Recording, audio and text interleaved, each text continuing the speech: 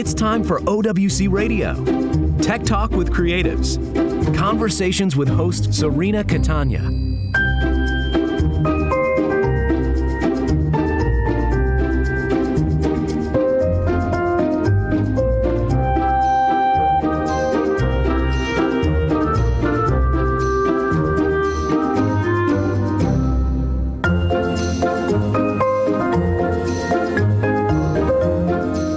Welcome back.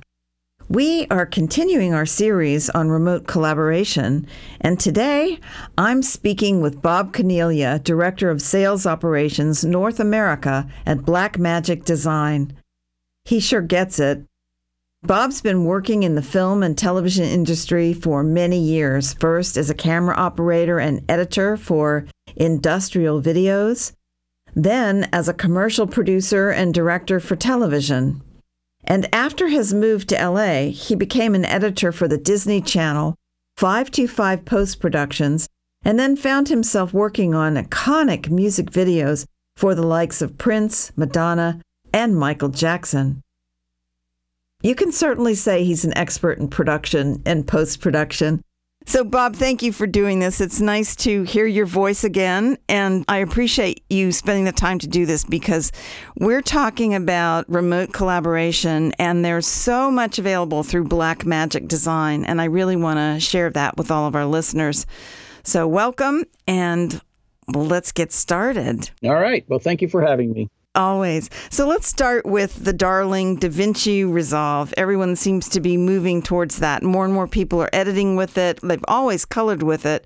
But you have some new remote collaboration features that I would love you to talk to us about. Yeah, sure. It's interesting that the software itself has grown by leaps and bounds over the last few years. We have a cut page, which is one editing page. Then we have the full edit page. Then we have the Fairlight audio, we have Fusion visual effects, and of course the DaVinci Color that everybody know and loves, and of course our media management. But one of the things with what's going on with the pandemic and whatnot, a lot of people using collaborative workflow, remote grading as well. So people are connected to machines in the main facility that they work in, but using panels and monitors at home and being able to access hardware in different locations. And the collaborative workflow is something that has been used a lot more often now that we are in the situation we're in. And it can be done in a few ways. A lot of people, if they have access to shared storage, then they can really be in line to work. So if someone's color grading, then another person could be editing. And then once either one of them has something for the other to see,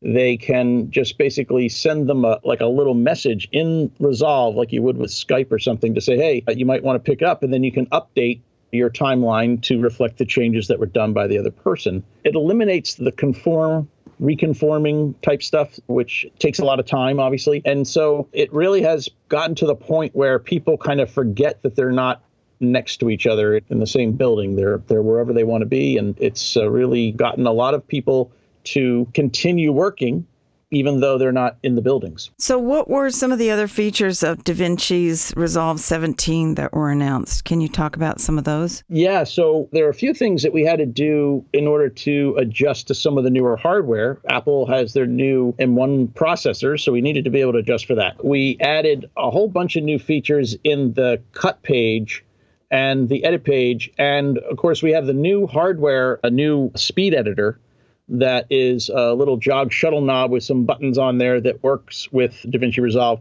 And that hardware is fully used in DaVinci Resolve 17 too. So we've definitely done a lot of work on multicam editing and just trying to make it easier. Even with our ATEMs, we now can do ISO recording in the new ATEM Mini Pro ISO and then the very new ATEM Mini Extreme ISO, where they will ISO record each of the inputs, and also it will create an XML file of all of the switching that you do during a live recording. And then you can open up that project in Resolve, and it just populates the timeline. It just shows up every cut and wipe that you did during the program. It shows up, and then you can go in and adjust. And so a lot of that multicam stuff is really making it easier for people to do their own home recording, do a stream at the same time, but then go back, finish it, fix it, maybe, but easy to do. And this has been something that has been coming for a while, and it's great to see it. I know the editors are loving it. The sync bin, particularly. Yeah.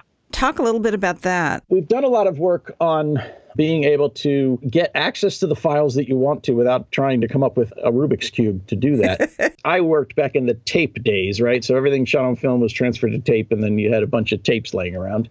And I sometimes feel like that was easier to keep track of than bins full of files. But that's sort of what we're trying to do there, is to make it easier to search for things and be able to get the audio synced with the video that was shot.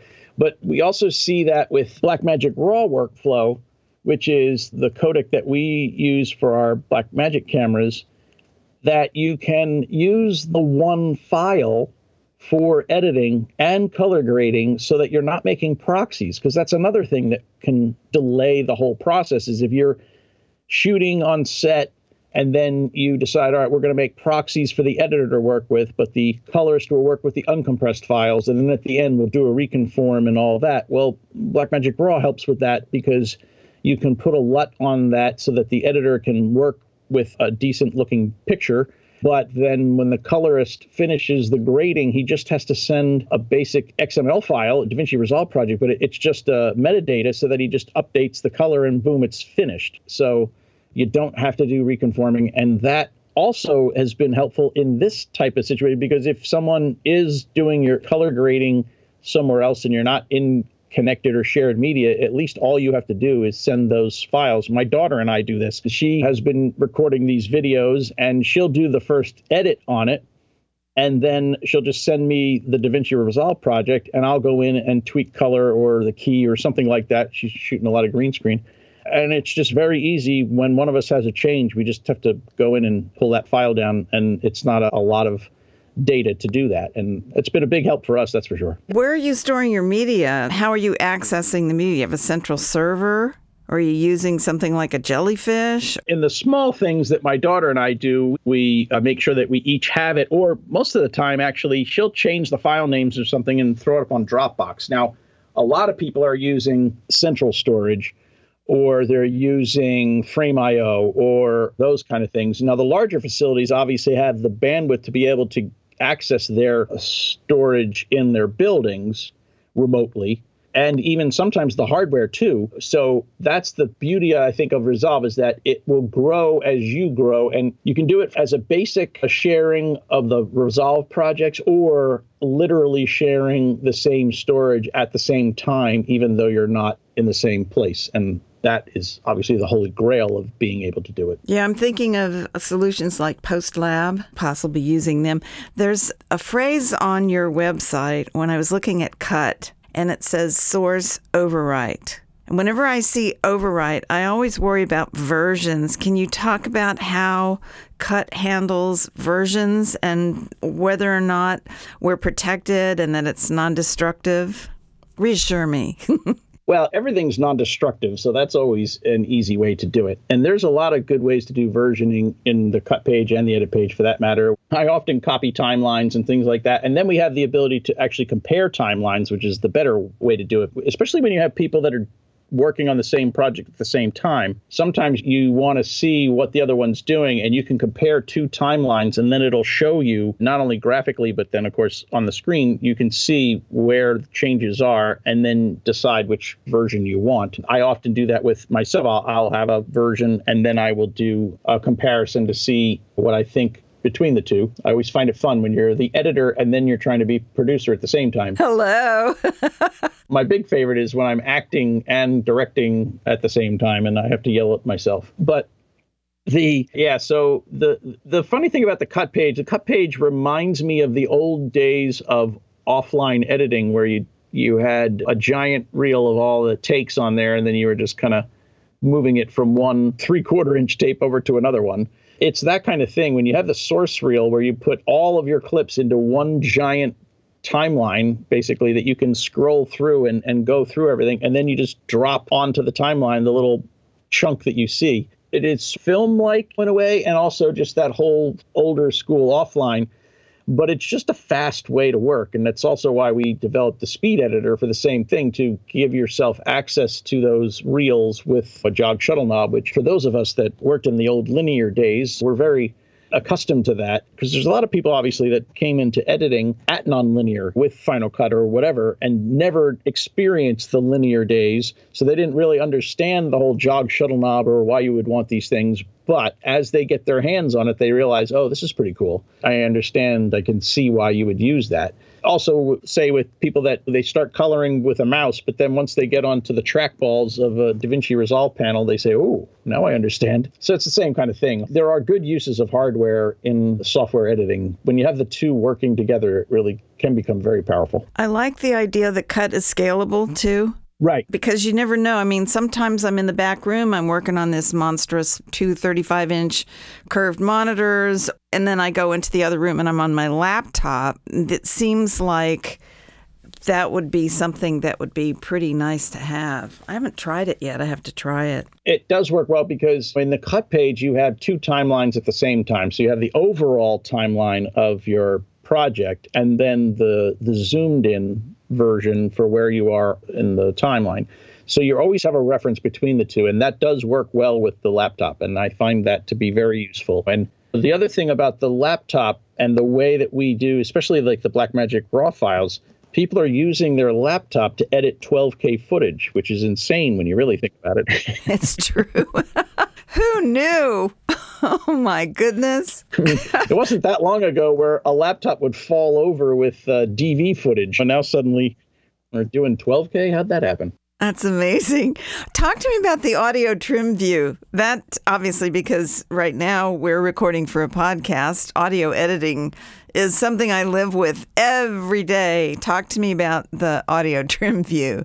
The thing about our audio is that we have a lot of different tools. In the cut page, there's some tools. There's some tools in the edit page. Obviously, the Fairlight audio page is where the real tools are, the bigger big boy toys. But I think what I like the most about all of them is that a lot of people come to Resolve from different softwares. Even in the keyboard itself, you can map the keyboard to mimic other NLEs. And the audio is the same kind of thing. You can use it like a Pro Tools if you set it up. So we did that with the color grading too. The DaVinci guys know the way DaVinci works from before Resolve, right? But then as other people came in, we had to accommodate their way of working. And so that's why there's a lot of different choices in terms of color wheels versus the different views that we have of the color channels in color. And then audio is similar too. So we've tried to accommodate a lot of those things. And I just like the idea that we're able to basically shrink and grow what you need to see. If you're doing a music video, for instance, you're not going to worry about the audio. You're just trying to hit the beats, right? So you want to be able to expand those tracks so you can see where they are, because you want to be able to hit certain points, but you're not actually looking for a whole lot of tools to do anything. But then there are other more complex projects where you have multiple channels of audio and maybe not that many channels of video. And so you want to be able to expand those things. So I think the way that we're able to expand and contract timelines and the way that you can hide tracks if you don't want to see them, those are all things that just speed up the process and so that people can work the way they want to work. And I think that's really the key that we've really introduced over the last couple of years with some of the different changes is instead of trying to make everybody work one way, you should be able to work the way that you feel most comfortable. I mean, that cut page is a perfect example of that. Absolutely. Thank you. Life is tough enough, right? And without having to learn a whole new language in terms of your navigation.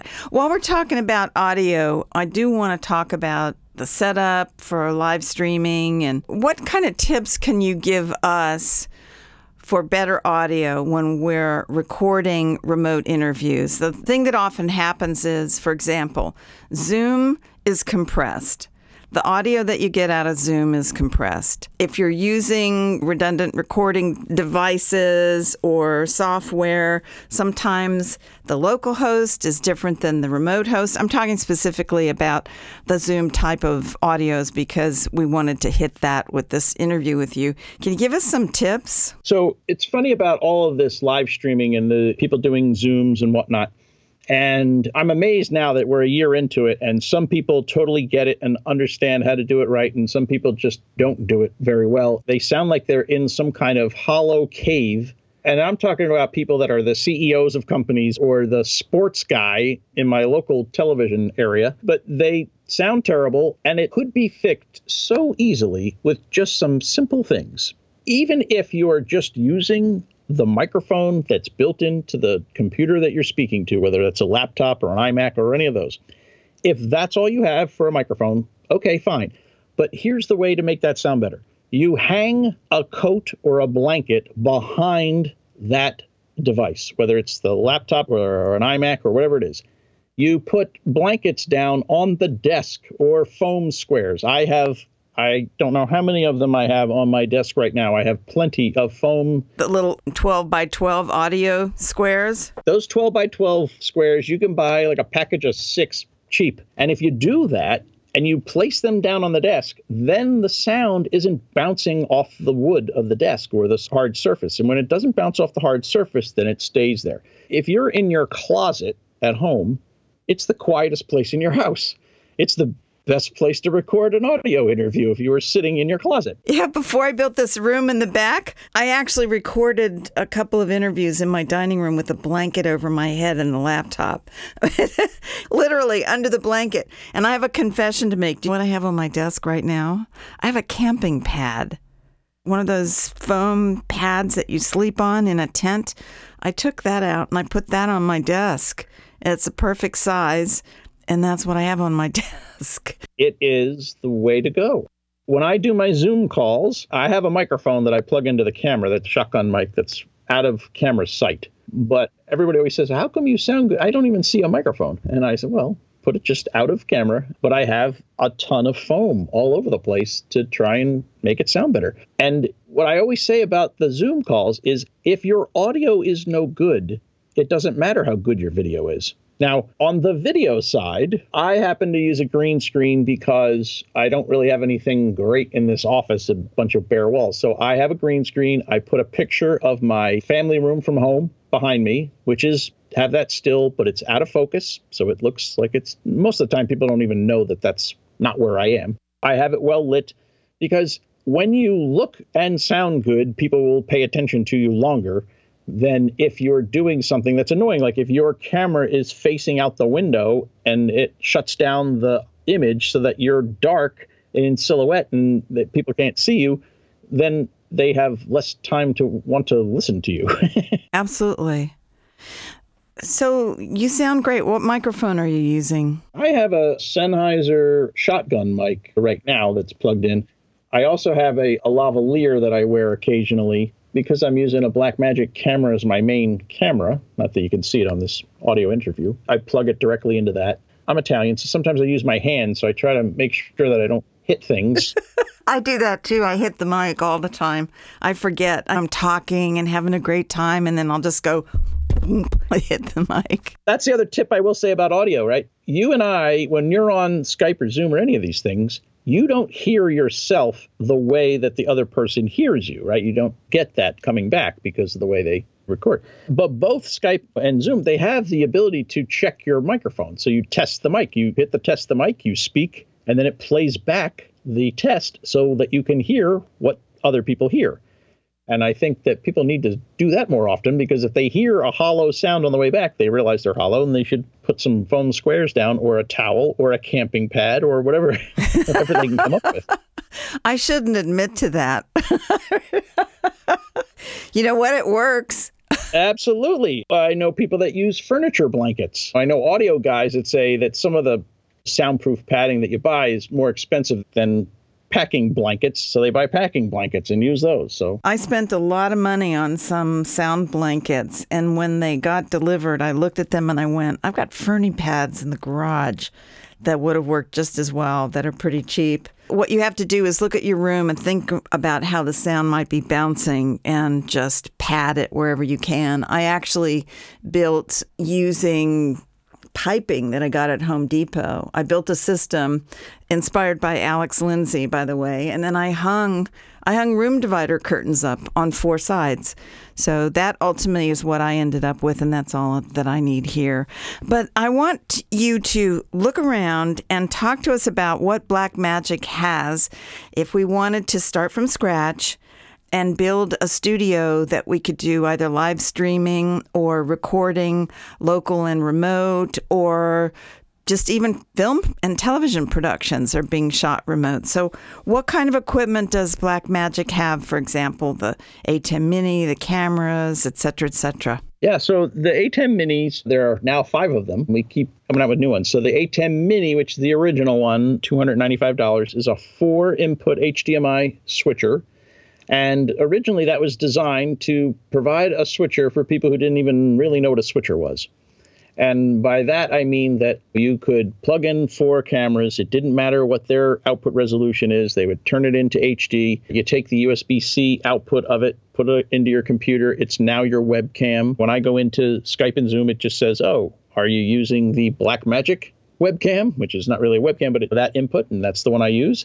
And each of the HDMI inputs will take embedded audio. So like I take the microphone, I plug it into the camera number 1, and I leave that up as my audio. But you can do audio follow videos. Say I was on camera, but I also want to play some videos off of a laptop. I can take the output of the laptop into the switcher, and I can get the audio from there as well, because it would embed the audio. But as a basic $295 webcam accelerator, for lack of a better term, because it does have a great chroma keyer built into it. So if you do have a camera and you have a green screen, you can put anything behind you, whether it's a moving source from a laptop or it's a still frame that you can put in our media player.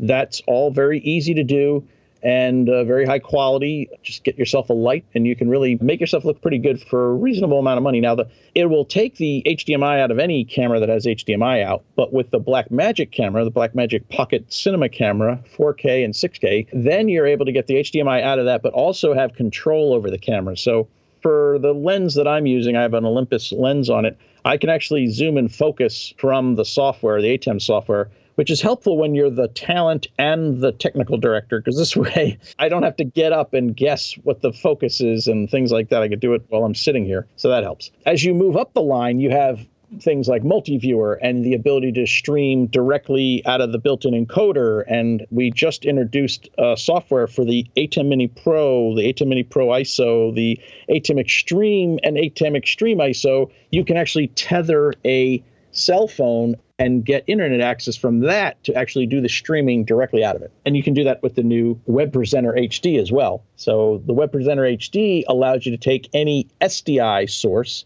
so maybe out of a larger ATEM switcher, into that, and then you can stream directly out of that box. And you can also tether it to a phone and to get the internet and pump it out from there. So talk to me about the new Extremes. That's what I'm using here as my switcher now. I needed a slightly larger desk, but it has 8 inputs in it, 8 HDMI inputs.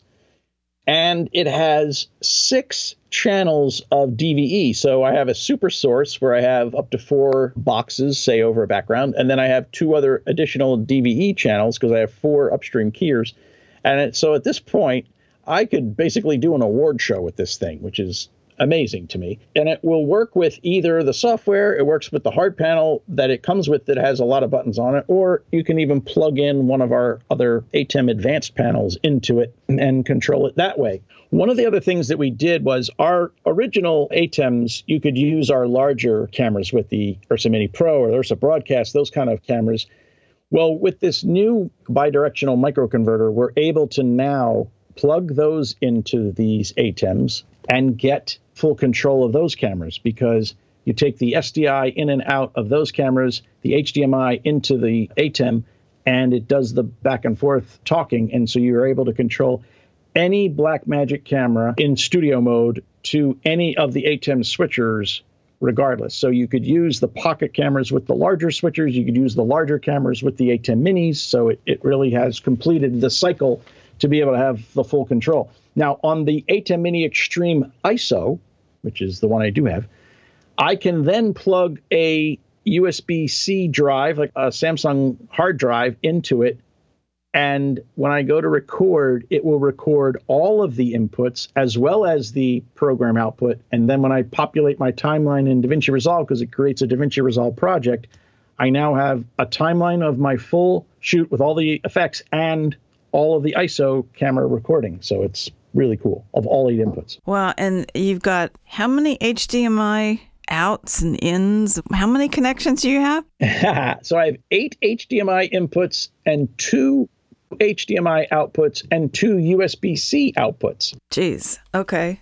That becomes helpful because the USB-C connections, I could have one connected to a computer to be my webcam. I could have the other one connected so that I could tether it to a phone, or I could use the recording aspect. I also have an Ethernet port, so I could just use that to encode the signal and live stream directly from the A10 Extreme or Extreme ISO. So it's very cool. And then with the 2 HDMI outputs, I can take one that has the program output, and I have the other one that shows the multi-view, and the multi-view is super flexible because I can put up to 16 different boxes up there and put anything in it. Program, preview, any of the inputs, anything that I want to see, I can see up there, and I can change it. Even with a macro, I could change it from one to another. So it's really kind of amazing at some of the things that I have in it, and it's made it better for me because now I can have my program output be the full camera, but I can also see my multi-view on a monitor nearby, so I can see everything working. And if you have an engineer working remotely to help you so that you don't have to be engineer and host, that would be even better,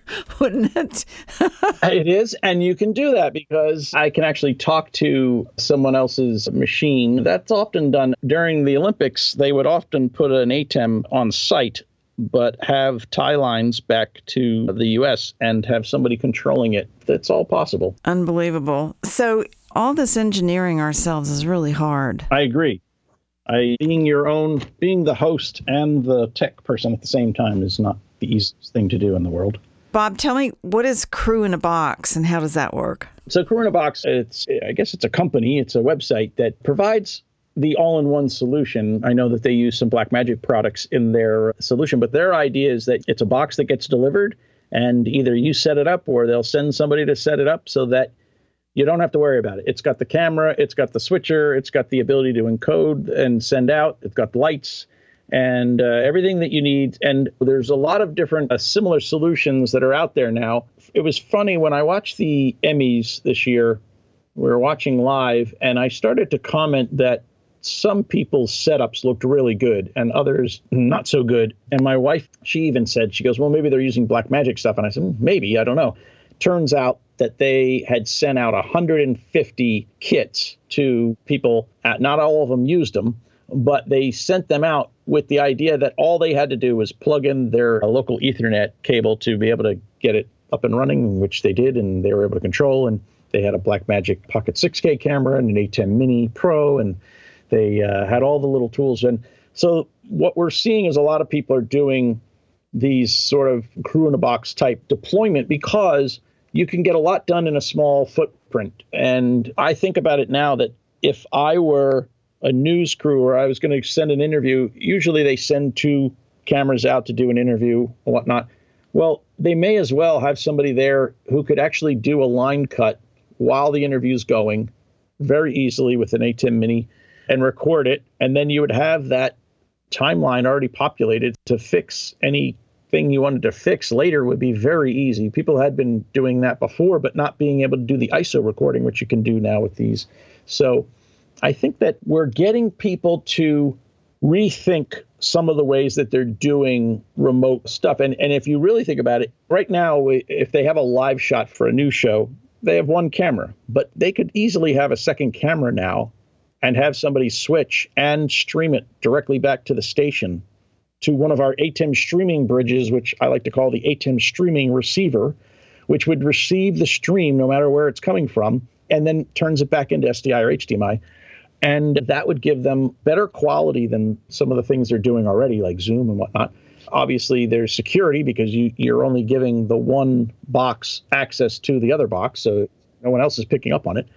And they would be able to do, for relatively few dollars, be able to have 2 cameras out there. Because oftentimes when they're there, you'll see the reporter will say, well, swing around and show them that. Well, you could do both at the same time. You could show the person speaking, but then also show another angle at the same time. And again, not doing much to be able to do that. Because if you just left the one camera framed up on the reporter and then the cameraman swung around and shot another camera that way, and they were able to send that out. I just think that it's time to sort of step up the game of some of these remote live things where they could do a lot more than they're currently doing with trying to send one camera out there. It's painful to watch some of these what are called professional.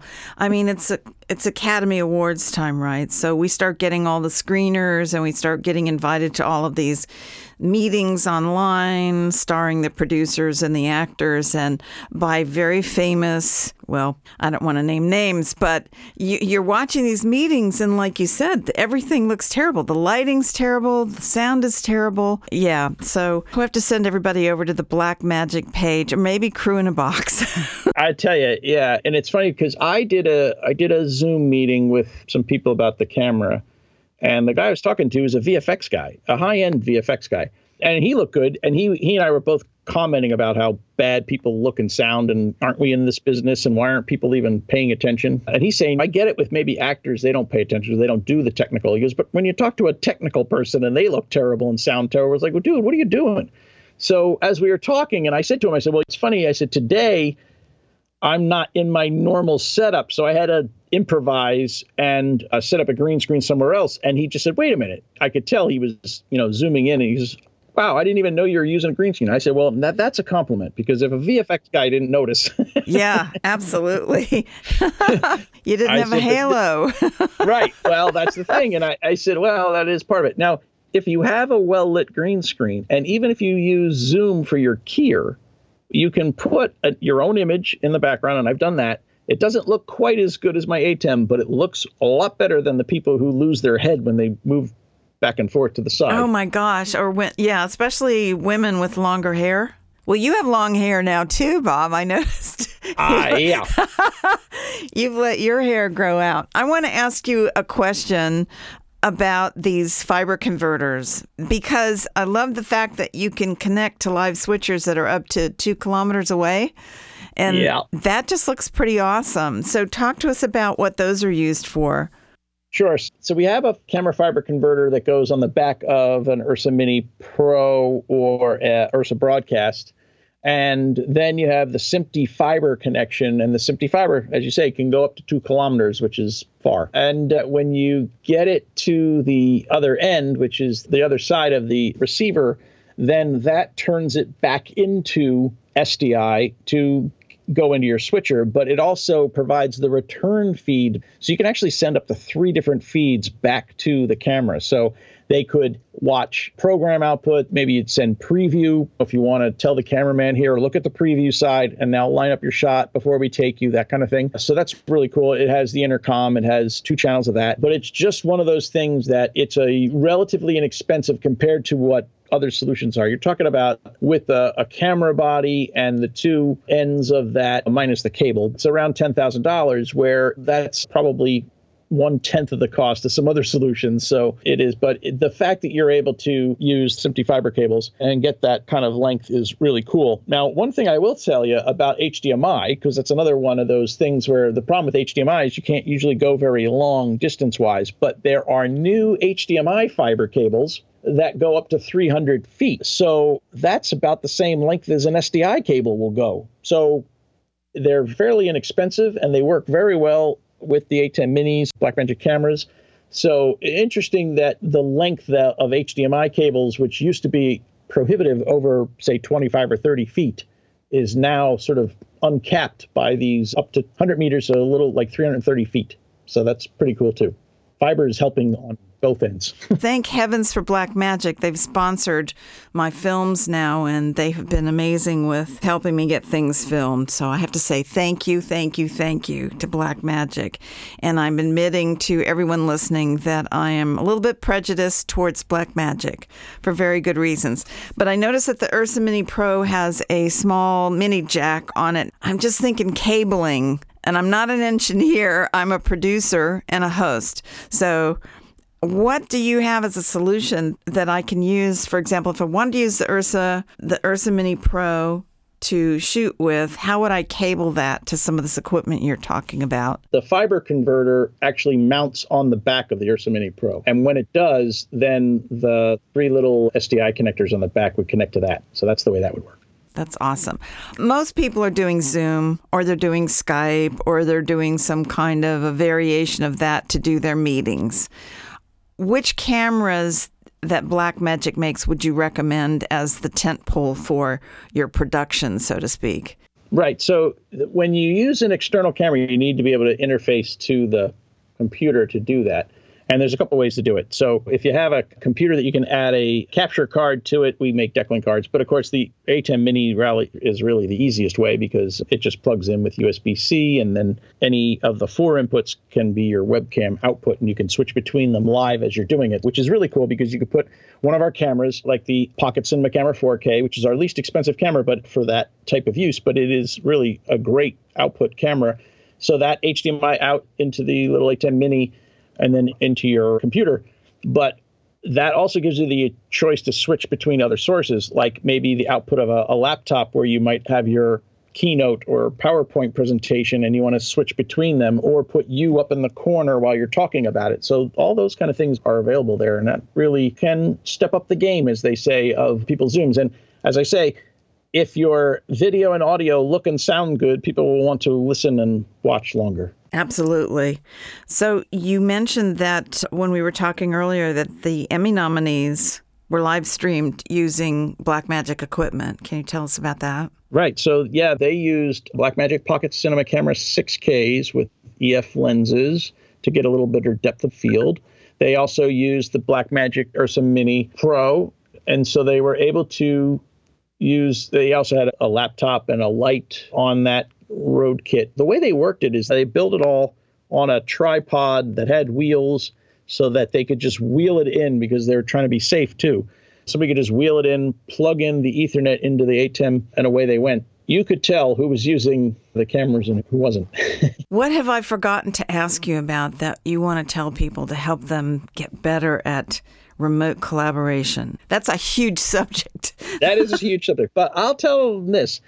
They can find out more information about all of our products at blackmagicdesign.com. That website's great. We have a lot of videos that we have from our product announcements that explain a lot of these things. Our website has gotten very feature-rich and has provided all kinds of cool little videos or animations that try to explain a lot of the things that we were talking about today. And I think that is something that people should poke around in and take a look. I mean, we have a very active and passionate fan base that have definitely made a lot of videos to show people, because they want to show off some of the features that we do. And I'm always amazed at some of the work that gets done by putting those together. And I thank them all because I think it's great. So, yeah, I would look for those. Google Blackmagic Design Workflow or ATEM or any of those. But our website obviously has a lot of that stuff, too. And there's a section of your website that I love going to. It's called Splice, and it's great for inspiration. There are stories there about creators who do amazing work. And I love browsing around on Splice once in a while just to see who's out there doing great work. Bob, I know you're swamped, and I really appreciate you taking the time to talk to us. So everybody go to blackmagicdesign.com. And I'm Serena Catania. I'm speaking with Bob Cornelia of Blackmagic Design. And I thank everybody for listening. And remember what I tell you all the time, get up off your chair and go do something wonderful today, even if it's in your own home. Have a great day, and thank you.